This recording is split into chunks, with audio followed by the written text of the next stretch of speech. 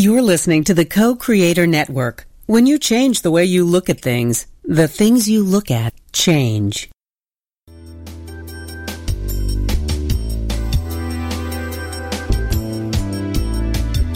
Good afternoon. Welcome to Why Shamanism Now, a practical path to authenticity with your host, Christina Pratt, Director of the Last Mask Center for Shamanic Healing. She's talking about how shamanic skills can bring us to physical, emotional, mental, and spiritual well-being, especially when nothing else can. Now, here's your host, Christina Pratt. And welcome everyone to Why Shamanism Now. This is your host, Christina Pratt. I'd like to begin our proceedings here today by calling out to the helping spirits to be with us.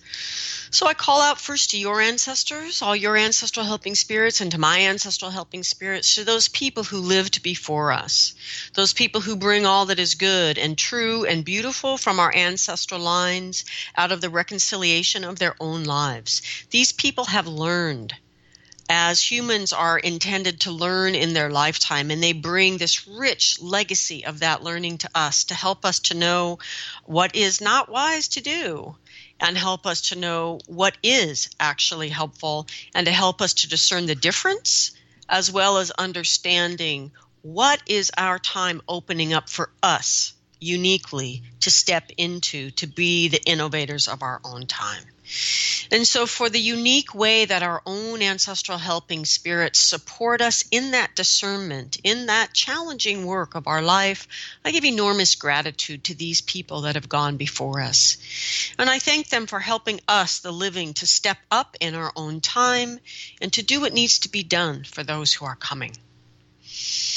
And at the same time, it's critical that we reach beyond the humans to our even more ancient ancestors that do not have human form, never have, and never will. They were here long before there was ever a human and will be here long after.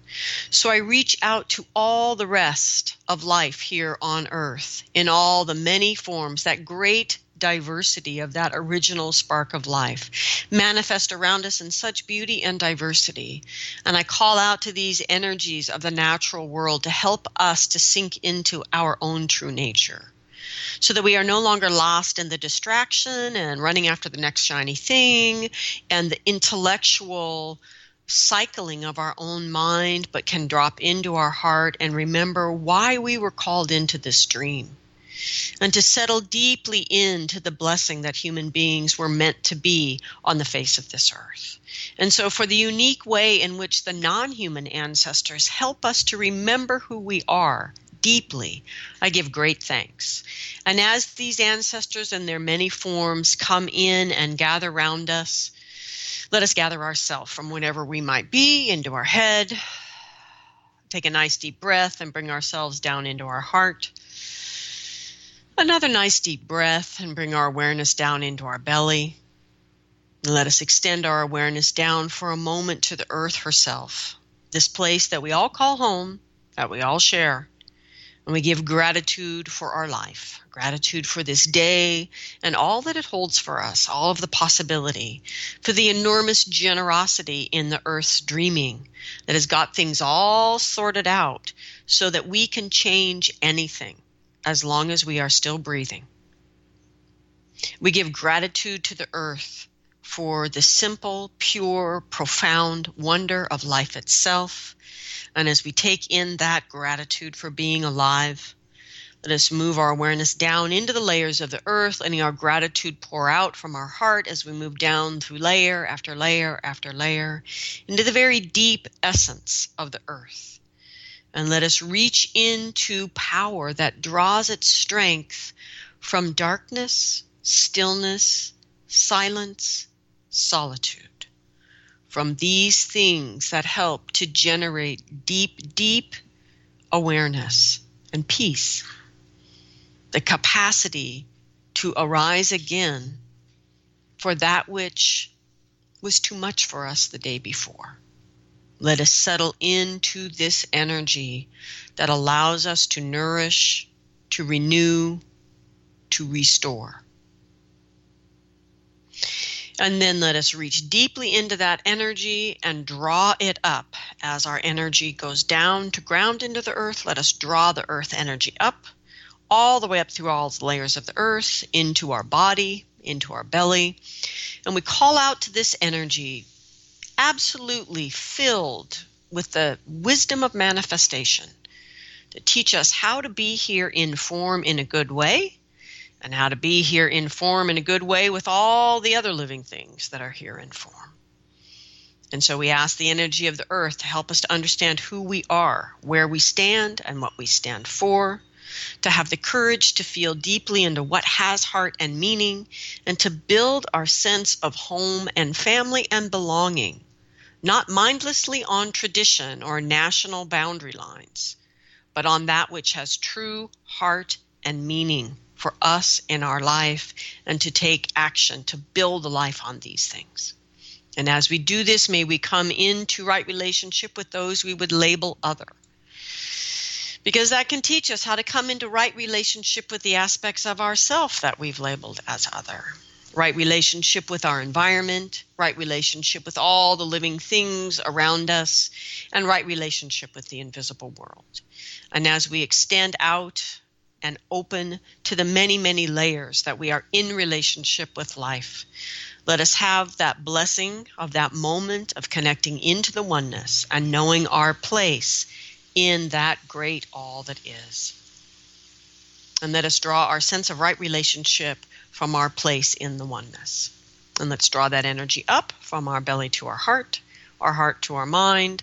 Let our awareness move up and out into the sky above us, whatever weather it holds, connecting into the reality of your life as you move up and out through the actual atmosphere, out into the cosmos and beyond, into the very essence, energy of this highest power of the universe, that which draws its power from light, from blessing, and brings us protection. So let us call out to that energy, see ourselves in this divine radiant energy and it in us, and to draw this energy down through all the layers of the sky, the cosmos, the atmosphere, the sky itself, into our head, our heart, our belly, and sending it down to the earth. And in this way, we call blessing into our day.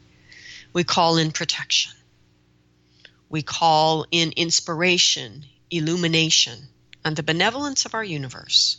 We call these energies in so that we might become that lighthouse in someone else's storm, and so that we might open our eyes to see, believe, and trust in that lighthouse we find in our own. And so we give great gratitude to those things that shine in the dark, and we call them in. We connect the sky to the earth and the earth to the sky right through our own center channel. And as these big, great legendary lovers connect within us, let their love awaken the spirit of our own human heart.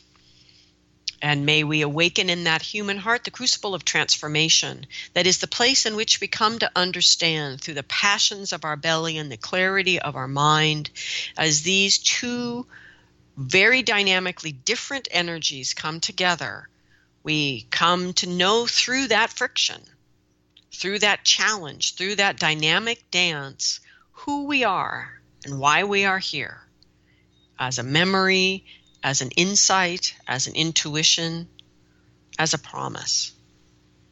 And let us connect to that energy in our heart and find the courage there to do something in this day, large or small, to bring those unique gifts of why you are here, to bring those into manifestation in the world. And for the gobs and gobs and gobs of spirit help that we have to do that, more than we could ever imagine, more than we could ever use, I give enormous gratitude. May what needs to be said here today, and what needs to be heard, and may these proceedings be good for all living things. So for those of you who are listening for the first time, Why Shamanism Now is listener supported. And that means listeners like you donate generously from their own hearts, whatever they choose to, in whatever currency they choose to, as a way to give back, as a way to complete the circle of energetic exchange. And so if these shows, this show, any other shows you might find in the archive, are meaningful to you in any way, if they move you in the heart, even if they move you to irritation, to explore something you didn't even want to know about, whatever that is, it is still a movement in the heart. And I ask you to do that core shamanic thing, to allow that which moves your heart to motivate your actions in the world. And I invite you to do something large or small to help Wise Shamanism Now to grow, to stay on the air, to keep the archives available free to anyone who can access the show through the internet. And for those of you that don't know, the shows are available at co-creatornetwork.com. Our producers, they are available on iTunes. In fact, there's so many shows now, they're not even all available on iTunes. But the full archives are available at co-creatornetwork.com and at wiseshamanismnow.com. And if you'd like to comment on the shows, you can go to the Facebook page for Wise Shamanism Now. So for all that you do to help the show to grow, those of you that are dedicated listeners and bring these teachings into your own work in the world, I'm deeply grateful. Thank you. So today we are live, and today's topic is peace, justice, and shamanic activism. So if you're new to Wise Shamanism Now, I encourage you to dive into some of the other shows in the archives about shamanic activism, because today's show is a little bit riding on their shoulders, I have to admit. And with that said, that being our topic, we are live today. So if you have questions about today's topic, you are welcome to call in at 512-772-1938. Or you can Skype in from the co-creatornetwork.com site. You can Skype in live. You're also welcome to email me at any time at Christina@lastmaskcenter.org.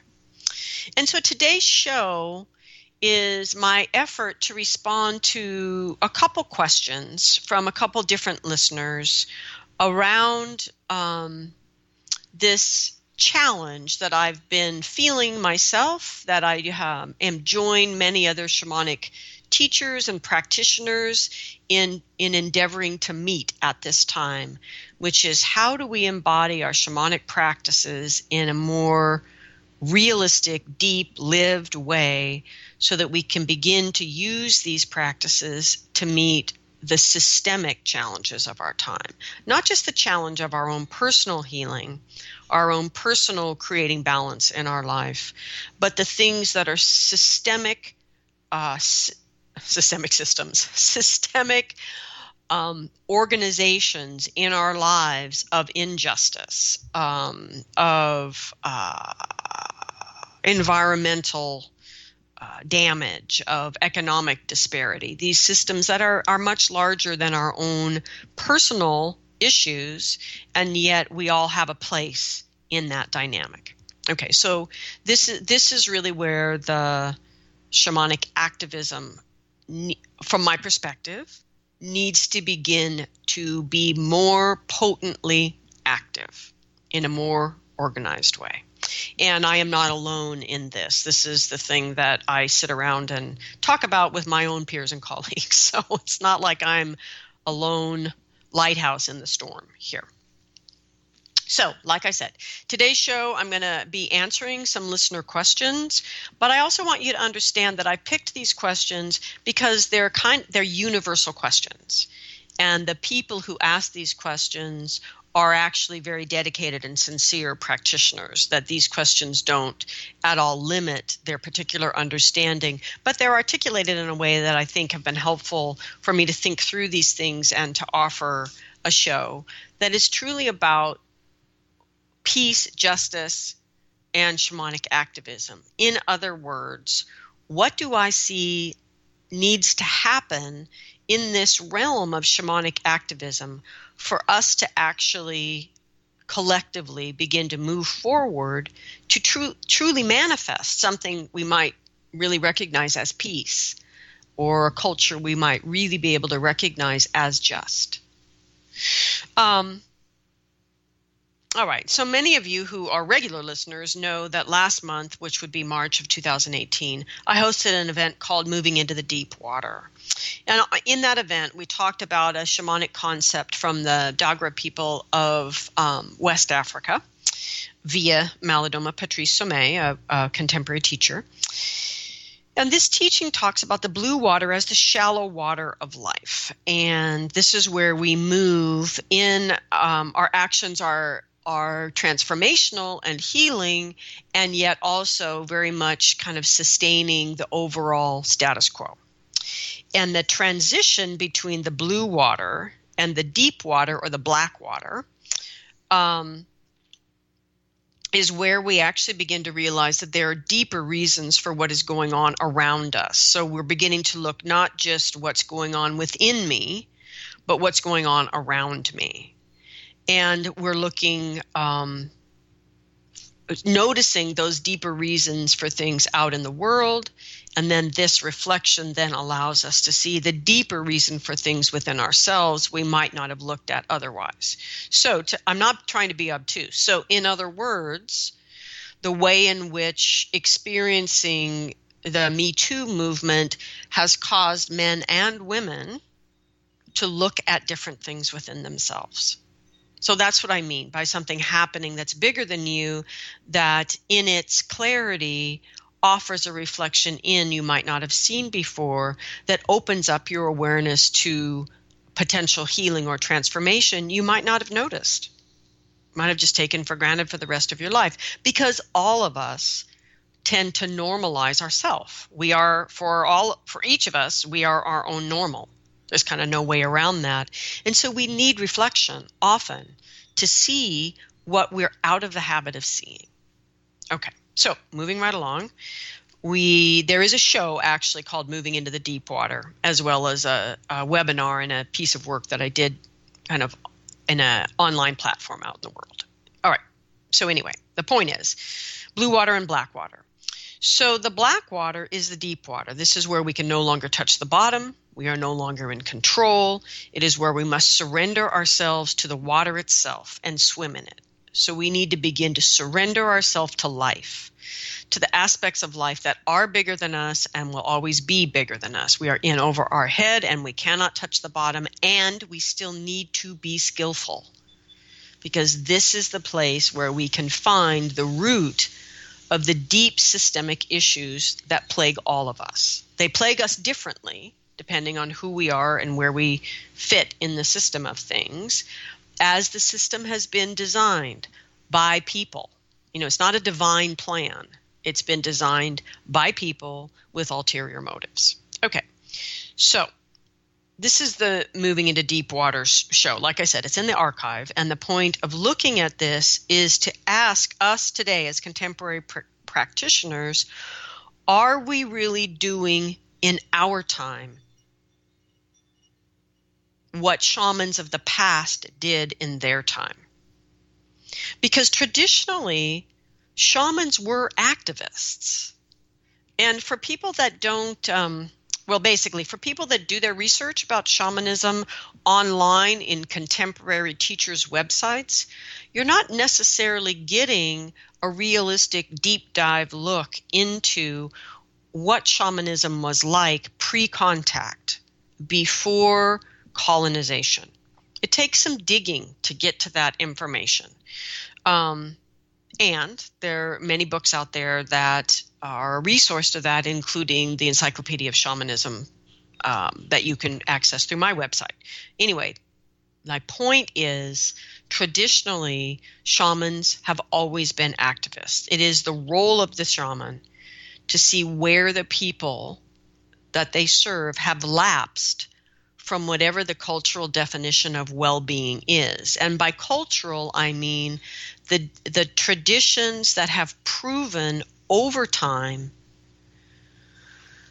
to manifest the best possible human being. And this is one of the things that you can see, that different shamanic cultures talk about it differently. So in the Southwest, of North America, they talk about the Red Road, the good Red Road. Others talk about the Way. Others talk about the luminous people. And there are many different ways it's referred to, but basically what it's referred to is people that practice what the community teaches, that are the practices that allow an individual human being to maintain their best self and to live as their best self. And that shamans in many cultures mediated this between the spirits and the people. Because where do you think these best practices came from? These best practices came from the spirits themselves. And often in the cultural stories of these first people, the spirit that brought those best practices was the first shaman. And the first shaman was only half human, half spirit. So anyway, those are other shows about that. Back to this show today. So this is the question. Are we as contemporary shamanic practitioners doing in our time what shamans of the past did in their time? My personal feeling and that I share with many of my peers is no, we're not. That we are splashing around in the blue water, which is very transformational, but we've basically put our shamanism into that box of personal health and well-being. And what we're inviting people who want to do, who have already started to notice this push from their own helping spirits, is to work with spirit, so proactively working with spirit as the guides for the necessary learning that the people need to learn from their own mistakes, and the collective movement of people forward to establish a good relationship with all living things. And so it's about recognizing that the status quo is failing us, and that we, as the people, need to change to do a big collective upgrade of what we see as our status quo. And the shamanic work has always been this work of transformation and rebalancing. Transformation and rebalancing. Okay. So I believe that this remains our role. And that to take action to manifest needed changes for the good of all living things. But how do we do that in our real world and our real time? I do actually believe that, like shamans of the past, that we are born to be the answer to the prayers of our ancestors, that we are the medicine for our time. But what does that actually mean? How do we actually do that? This is, I feel, the question that's not being deeply asked. What does it mean for you in your mundane, for me in my mundane day-to-day life, in the life or in our life most ecstatic? So we had an author and psychologist, Rachel Harris, on the show recently to talk about her book, which was called Listening to Ayahuasca. And she states very clearly from her experience with ayahuasca, which is extensive, that we as contemporary people have very different expectations for our shamanic work than our ancestors did. For example, for indigenous ayahuasca people, users, that they seek physical healing, social rebalancing, hunting magic, love magic, and for some even what we would consider sorcery or kind of manipulation magic. Okay, for contemporary ayahuasca users, they're basically looking for psychological healing and spiritual growth. Well, that's not exactly what the relationship between ayahuasca and the people is about. And so this is the thing, is we are coming to this traditional work with a very self-centered goal, which is an appropriate place to begin in the sense that we need personally to transform and rebalance. And then the next step isn't to become a shaman yourself or write a book. The next step is then to begin to deeply embody these teachings as a way to live, and to live differently, to begin to change the actual status quo that led to the problems in the first place. So, I am asking us as contemporary shamanic practitioners, what is it going to take for us to step into our role of activist? And I don't mean this as a challenge. I'm not like challenging who's going to step up as an activist. I really mean this as a question. We don't know the answer to this, and we need to investigate it with the help of spirit. And so I'm exploring this answer with people who are working with me in these new online classes that I'm doing. And the first thing that we're looking at is our role as a human. Like, what is our role as a person with free will? Because I feel like this is a really unsexy part of the work. It's not fashionable. It's not faddish. It doesn't fit into a lot of the new age ideas. And yet without it, we will fail. Because without it, we are not actually understanding what is our role as the human in relationship to our helping spirits.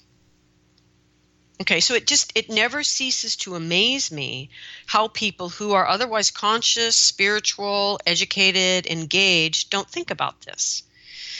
That if you accept that we have free will, which most people do in the sort of spiritually conscious circles,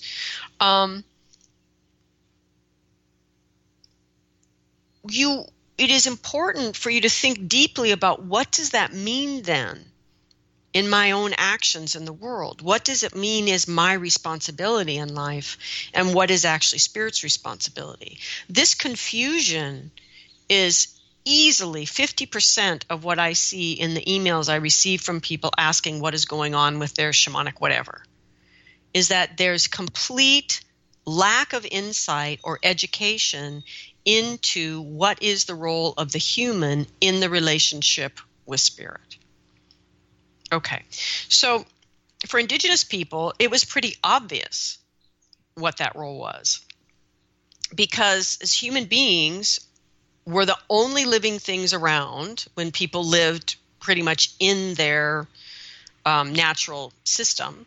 So human beings were the only beings around that could choose not to be themselves. That other beings learn, other beings adapt. I mean, just watch a crow for a while or a raven. Other animals grow, they adapt, they learn, they change. Some even use tools. I mean, otters use tools, right? But humans can actually shut down their true nature and manifest a whole life that has nothing to do with who they really are, and nothing to do with what serves their best interest, right? We watch people vote all the time against their best interest in democracies. What's that about, right? And that people have nothing to do, can make choices that has nothing to do with the conscious thought around their long-term survival. So anything that has to do with engaging in pollution fits in that category, right? And we've been doing it for decades. Humans have been doing it for, well, decades, hundreds of years, right? And so Indigenous people saw pretty clearly, obviously, we humans influence the world in a way that is different from other living things. Now, granted, this is a bit of a backwards argument, but it's still the most pervasive proof that we have something other living things don't. Okay, so this is this issue of free will. And I don't mean go Google it and get into all of these complex and obtuse religious explanations of it. I mean just this natural observation of human beings and how they affect their world, and how they are capable of stepping out of what is obviously in the best interest of the whole ecosystem and just do their own thing, even if it's not good for them. Okay, so once we accept that and actually think about it for 3 minutes, we get to the next 3 things in pretty quick succession. Okay, so if I am a being with free will, then, number 1, I am manifesting all the time through my actions and non-actions, and there is no off switch. That is a massive responsibility.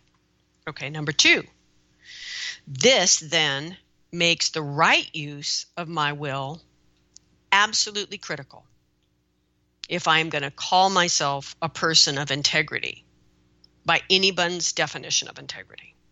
And then number 3, if I personally want the freedom to express my will, then I must support everyone's freedom to express his or her will. Okay, so those are the first three things that come pretty quickly once you start thinking about it. Then we get confused. This part begins because now we step into the piece that begins to stir morality and ethics. And when we start stirring natural movement into morality and ethics, people start freaking out. So what we notice is that your expression of your free will slop over onto my expression of my free will and vice versa. So what gives, right? So what that means is we have to move on to this last big piece of understanding around free will.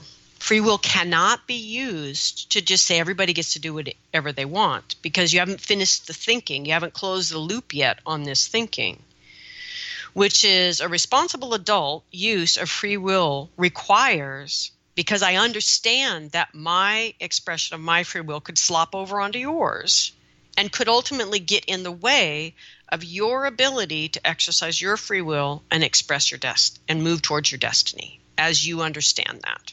Okay, so this requires that I do not stand in the way of the free will of any other living thing in life. And I do not get in the way of the movement of life towards its own destiny, of the different aspects of life towards their destiny. That I'm responsible for moving towards mine, but I am also responsible for doing so in a way that does not cut off that destiny for others.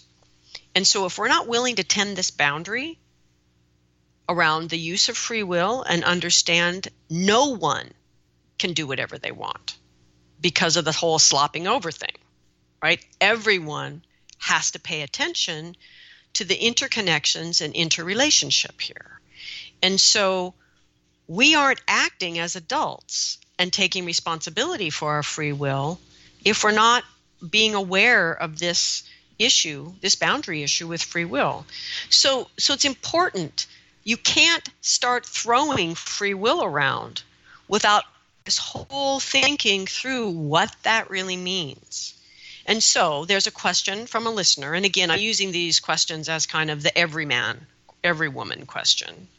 But the questions are precise. And so I want to respond at using them as these general questions. Okay, so my concern about activism and the quality of life on Earth, this is the question from a listener, is that our shared concern and activism to effect change for the betterment of all life is not appreciated nor wanted by perpetrators of ill will, nor by the rest of man who say it is a free will planet and the ones who do things we don't like are expressing their free will. So again, using free will as an excuse for behavior that is disrespectful of other life. Okay, so the issue here is this misuse of this whole principle of free will in the first place. That we can only have it, free will, if we all have it, and we all have it equally. So already, the very question itself isn't a question about free will. It is a question about the abuse of power. And this is part of our problem with being able to discern what is really going on in our world and direct our shamanic work towards it, is we have to diagnose the problem accurately. Now, this argument is really common, right? If everybody has free will, what do we do with the people that want to frack the entire Earth's water system into toxic, burning water that no one will ever have anything to drink except paying for it, paying Nestle for it, right?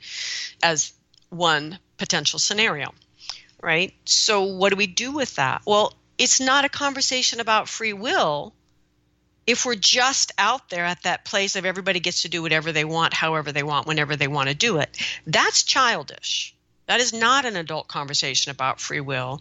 It is about having a power and taking no responsibility for it. That's kind of the definition of childhood, and it's appropriate for a child.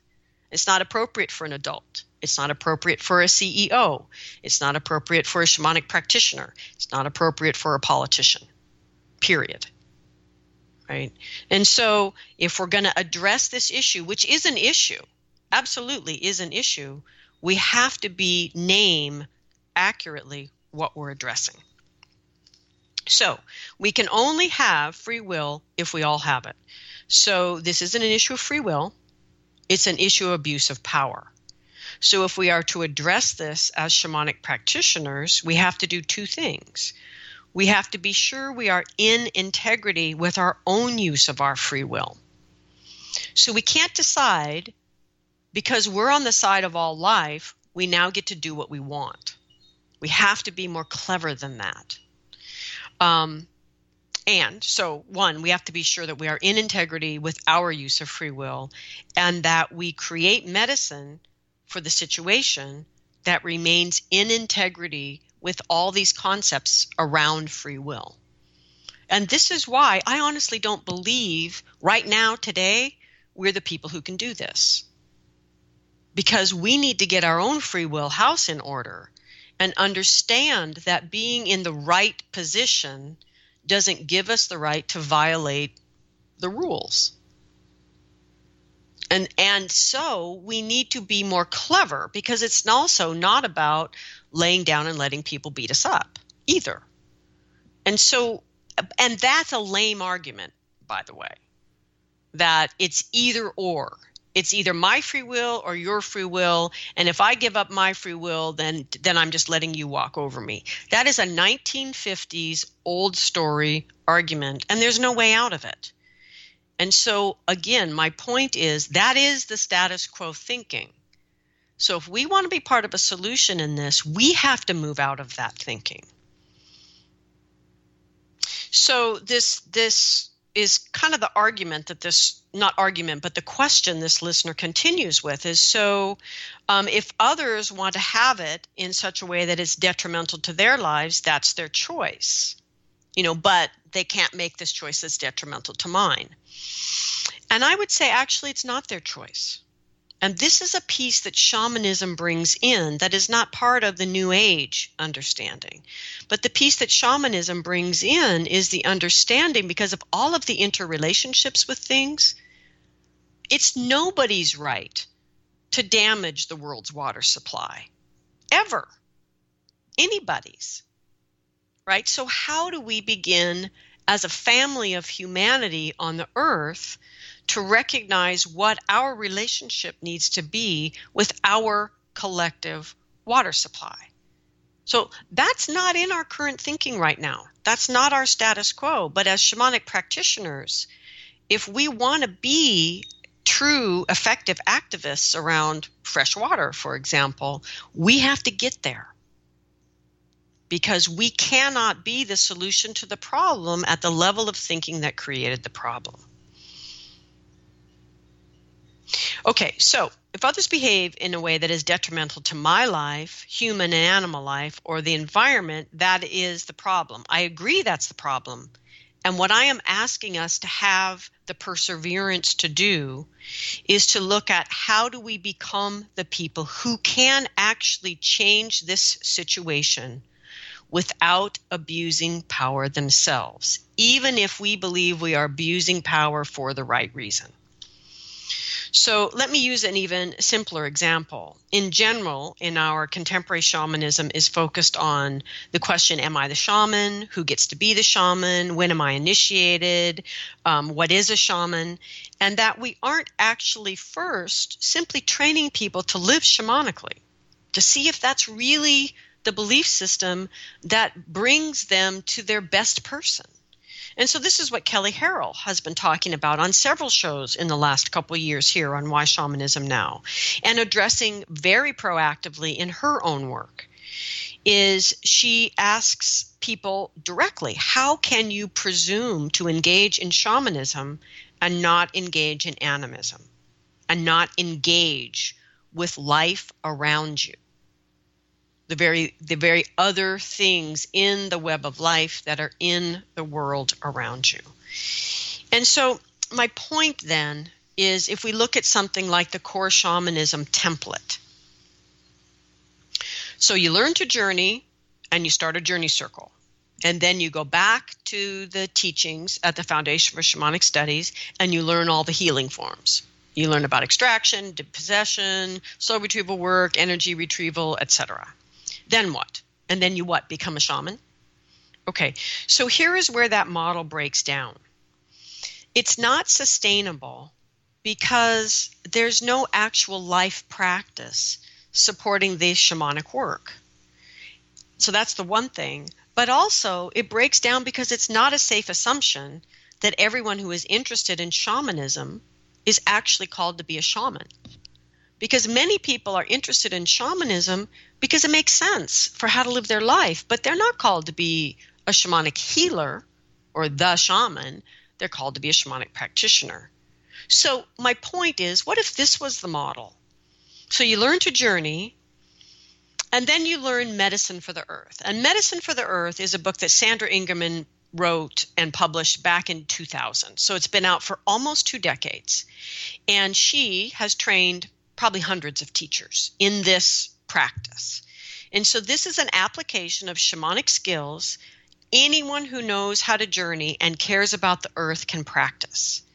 And this practice has direct, measurable effect on pollution and other things that are directly distressing the earth energy that we all live in.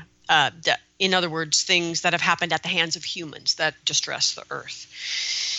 So if that was the model, learn to journey, learn Medicine for the Earth, use your new shamanic skills to directly affect change on yourself, because the Medicine for the Earth practice involves your own transformation and transformation for the earth. To use this as a way to give back to the very energies that are giving you the power to do your shamanic work. So here's a beautiful example of the true cyclical nature of shamanism. So this allows you to develop your relationship with spirit, begin to cultivate your animist relationship with what is around you, and empowers you to do direct healing in action, shamanic activism. And it doesn't matter who's the shaman. There's no shaman needed in the process. So why hasn't this become the norm? It's been out for 2 decades. From my perspective, it's a much more realistic path forward for people who want to learn to journey, who care about their own well-being, and care about the earth and the earth being here for their children. But it's not the norm. What is it that keeps us marching down this path that was handed to us by core shamanism as if it is somehow demonstrating a set of best practices? We're not even thinking. I'm not even saying whether it is or isn't. I'm just saying we're not even thinking about whether it is.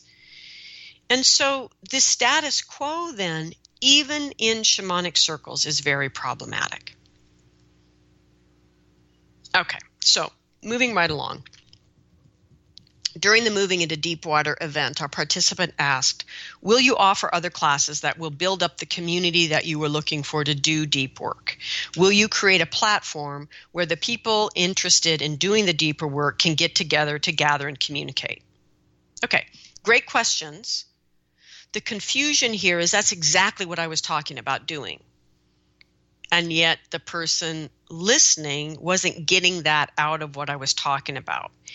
And so there's a disconnect there. And so I've been actually thinking about this person's questions for quite a while to try to really get at where is the confusion. And I realized eventually, with the help of Spirit, that these questions were coming from a skilled and educated and devoted person, but they're based on an assumption that the status quo is fine, that we just need a platform to gather and communicate. But my point that I'm trying to make here is that all of this already exists. Platforms exist, communities united around work of a particular teacher exist, the ability to gather exists, the ability to communicate exists. It all exists now. And the change we need to see isn't happening. So, for example, Sandra Ingerman again, mostly because Sandy's got the largest global reach, and this is why I'm using her as examples. She's not the only person doing wonderful things in the world, but she does have an enormous global reach. Okay. And she deserves it. She's worked hard for it. So Sandy, as another example, Sandra Ingerman, has trained hundreds of teachers and communicates regularly, literally, with thousands of people around the globe who are skilled in shamanic practices. And when the pipeline was being protested 2 Thanksgivings ago, 2 Novembers ago, Sandy got flooded with emails from people asking her to do something, to lead them in something. Now, you see my point is that the people, for all of their training and all of their learning, don't naturally step up and lead. They all go through this herd mentality back to the leader. And to Sandy's credit, she said, I trained y'all. You all do it. Bless her heart. Right. But don't miss my point here. This is not about anybody doing anything wrong around the pipeline, that the true leaders of that movement led well. And that's not my point here. I'm not making any statement about the pipeline and that protest and that whole process that is still going on there. I'm talking about how people trained in contemporary shamanism reacted to this opportunity to put their shamanic skills to use, which was to not use their platforms for the most part, but to go to Sandy to make it happen for them, right? And so this assumption that we don't have to change this status quo is our flaw in the thinking, and it's a fatal flaw.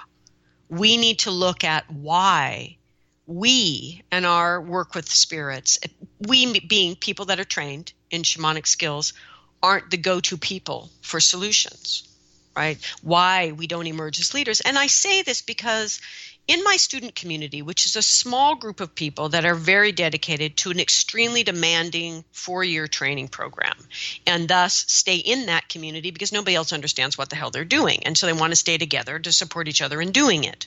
Bless their hearts. I love them dearly. And for the 10 years that we have formally been a community, we still struggle with leaders emerging within the community. And being a leader is 1/4 of the teachings. And so my point is, the status quo for contemporary people of the Western world is to not step up and lead. Okay, so this listener, just continuing with this line of thought that are on. So this question continues, it just seemed that in the webinar topic jumped from this idea of inviting people to gather to do deep work as a community to the idea of offering a class in a way that didn't flow. Okay, in my mind, it is the only possible flow. And so this is what I'm trying today to speak to. Not in a way that's making us wrong, because as I said in the Deep Water show, we have to get into the blue water and learn our skills before we can go out into the black water. All I'm asking us to do is to start to ask the questions that and do the activities that can move us out into that deep water. And the first one is to recognize our status quo has to change. Not their status quo over there, not those other people that didn't vote the way you thought they should, our status quo. The status quo of the people that presume to be in a place where they could use their shamanic skills to go out into the deep water and actually affect a change through shamanic activism. Those people, us, me, we need to change our status quo. And this is because it is very hard for people to understand the level of change that we actually need. And I mean those of us who have already changed, been transformed, have our lives turned inside out, still need to change, or we will remain in the blue water. And we who have skills in the blue water need to lead by moving out into the dark water. And this is my main point. If this would work without sharing teachings, then we would already be doing it. There are great people out there who have been encouraging us to do this now for a decade, and it isn't happening on much of a large scale at all. So what I'm encouraging us to do is to get more conscious about what we're doing and to change our approach, change our expectations, and change our level of personal commitment. And to do that, we need to build trust and intimacy and connection, okay, with people who aren't living right next door. So other than sharing a meal together, which we can't do except with people that are next door to us, I can't think of anything more human than learning together, sharing about it, the trials and tribulations of the learning, the successes, the failures, helping each other, asking for help, and being the help the others ask for. And guess what? By learning a very specific set of skills together, we will build that trust and intimacy and connection and change our status quo and begin to move out into the black water together. So that's why, for me, the connection is clear from this idea to how do we do it? We do it by beginning here, at the beginning, to get our personal skills in order. Okay, so she continues, my question was about getting into how one leads to the other. I imagine it is because we are playing with the unknown of the offering and seeing how things manifest. And my response to that is not really. The offering is known. After 30 years of doing this with people at a pretty high level in my student community, I actually feel pretty clear what we need as a shared skill set. Now, I'm not the only person and I'm not the only version of right, but it is a version. I'm pretty clear about that. How we use it to address the illnesses of our time, that's the interesting unknown part. But how we get to be the people who can do that, no, I'm pretty clear about that. That is what I'm offering in a very kind of aggressive set of skills that I'm offering online so that we can get there and we can do that. And so I really see this from my own teaching on many levels, the how and the why we're in the blue water and arguing for our rights to stay there, and how this is in and of itself part of the problem, that we aren't getting to the point of being able to see how we can apply our shamanic practices to the problems that we share in the world.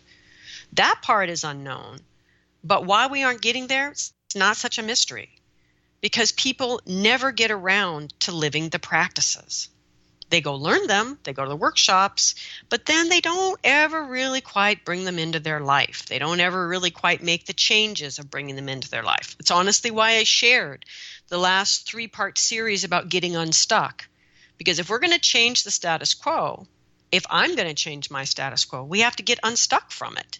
And it's considerable work to do that. So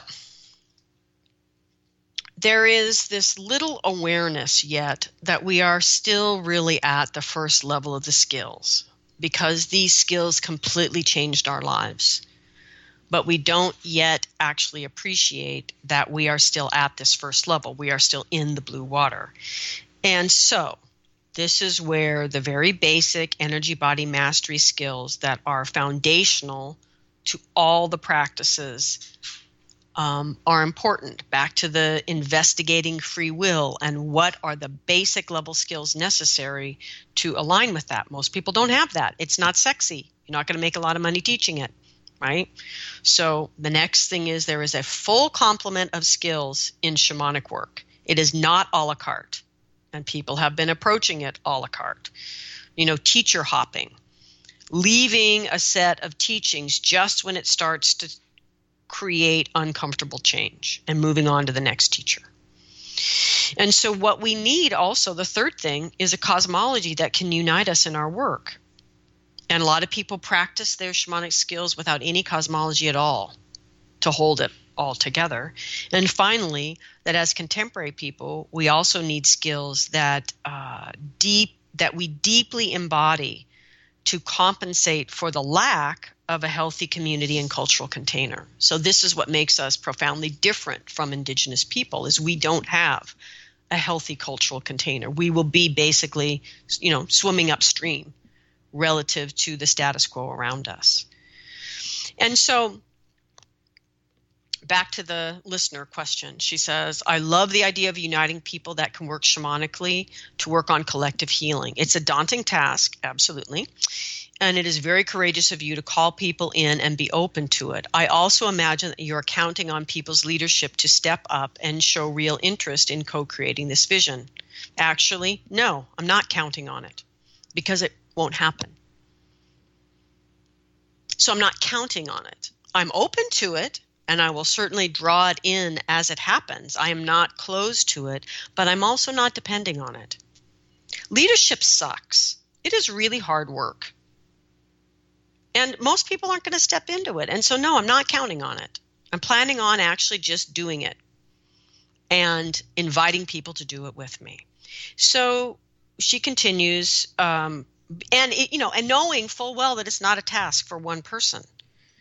But still, someone has got to be out front getting the bug in their teeth. And that's pretty much what I've been doing my whole life. So why not keep doing it? Right? So she says, so far, I see that this project needs to, at some point, foster people to take initiative as co-leaders instead of following a paid class format that instigates the teacher-student relationship. And so here are really my last 2 points about this. One, we don't want brand new unseasoned leaders in the deep water. What I would like is brand new unseasoned leaders taking over monthly journey circles and learning to be good leaders, teaching basic journeying, starting to teach the basic classes so that more experienced teachers can start to move into the deeper work. The students in my community continue to deepen their leadership on councils. I'd like to see them being able to truly master the art of leading our community without my constant intervention and learn in that way to be really skilled visionary leaders with deep and wide shamanic skills. But until people have that, you don't want them out there leading in the dark water. And I would also like to see new leaders emerge, take over all the basic teachings. Again, so that these seasoned leaders can be freed up to move us into the deep water. And so yes, we do need to see leaders, but not in the deep water. They need to circle back and take over the basic stuff so that new people keep getting trained, coming on, and the seasoned leaders are out there helping us to figure out how the hell do we do this thing in the deep water. So that's one point. And the other point I would say here is that this idea of wanting it ultimately to become this sort of free thing that we're just sharing the platform and we're just gathering together and we're just doing this informally, the way that we follow up over any shared teaching that we know and love, that's already happening. And it's beautiful. There's absolutely nothing wrong with it. And that isn't going to get this work done. So no, I'm not counting on that. I'm not expecting on that. I'm not going to rely on that to make the changes that need to happen for my grandchildren's children. That we need to move out of this idea that free is good. Because if we really understand shamanic teachings, there is no free. There's no idea that anything is free. Everything is an energetic exchange with something. Everything occurs in relationship with something else, and everything is moving in this way. And this is the heart of Aini, which is a concept that comes out of Andean shamanism, which is probably the most thoroughly dispersed, coherent shamanic teaching brought into North America because of the visions of those people, that it was their vision from their helping spirits, these people of the Andes, to share their teachings with North America. So they're doing it on purpose. This isn't an appropriation issue, that they are giving these teachings to North America to bring balance.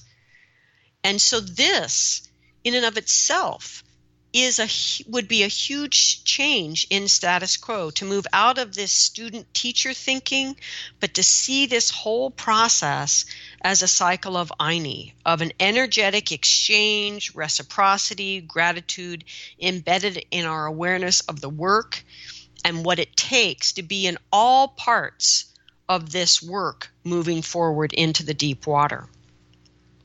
And I'm running out of time to review Aini for you, but basically it speaks to orienting your heart to see the beauty and the sweetness around you, choosing to learn is number 2. And all that implies in how you orient in the world, the way you open to learning, the way you actually let go of things you learn are not useful and repeat the things that are useful. And that you choose to act, number 3, you choose to act from a place of wholeness and balance and find your right work in the world. Number 4, that you choose to see what is not apparent and live in relationship with the larger energies that are not your own personal motivations. And that Aini, finally, is choosing to be accountable for this flow of energy in an interchange of love and knowledge and work in the physical and non-physical world. So this, living from this place and understanding what we're doing from this place, or another version of it from another shamanic culture. But my point is, this is how grossly, as in big, our sense of our status quo needs to change for us to be able to do this work out in the world. And so this circles back to what I said before. In free will, no one is free to do whatever they want to do. Because if we truly understand our life from a shamanic perspective, we understand that nothing is free, that everything is in relationship to something else. And so this is how I would address the systematic issues in a way then that honors life, which can bring us to peace, in a way that breaks no energetic rules of integrity, which brings us to justice, and is profoundly effective. And this brings us to shamanic activism. So I want to thank the ancestors, for without them, we would be lost at this time on our earth. I give gratitude to the earth below, the sky above, and the heart that unites us all. I encourage you all to chew on this a bit this week, to look around you to see who else, non-human, is in your world, and take a moment and give gratitude and open to what there is to learn. Thank you, everyone.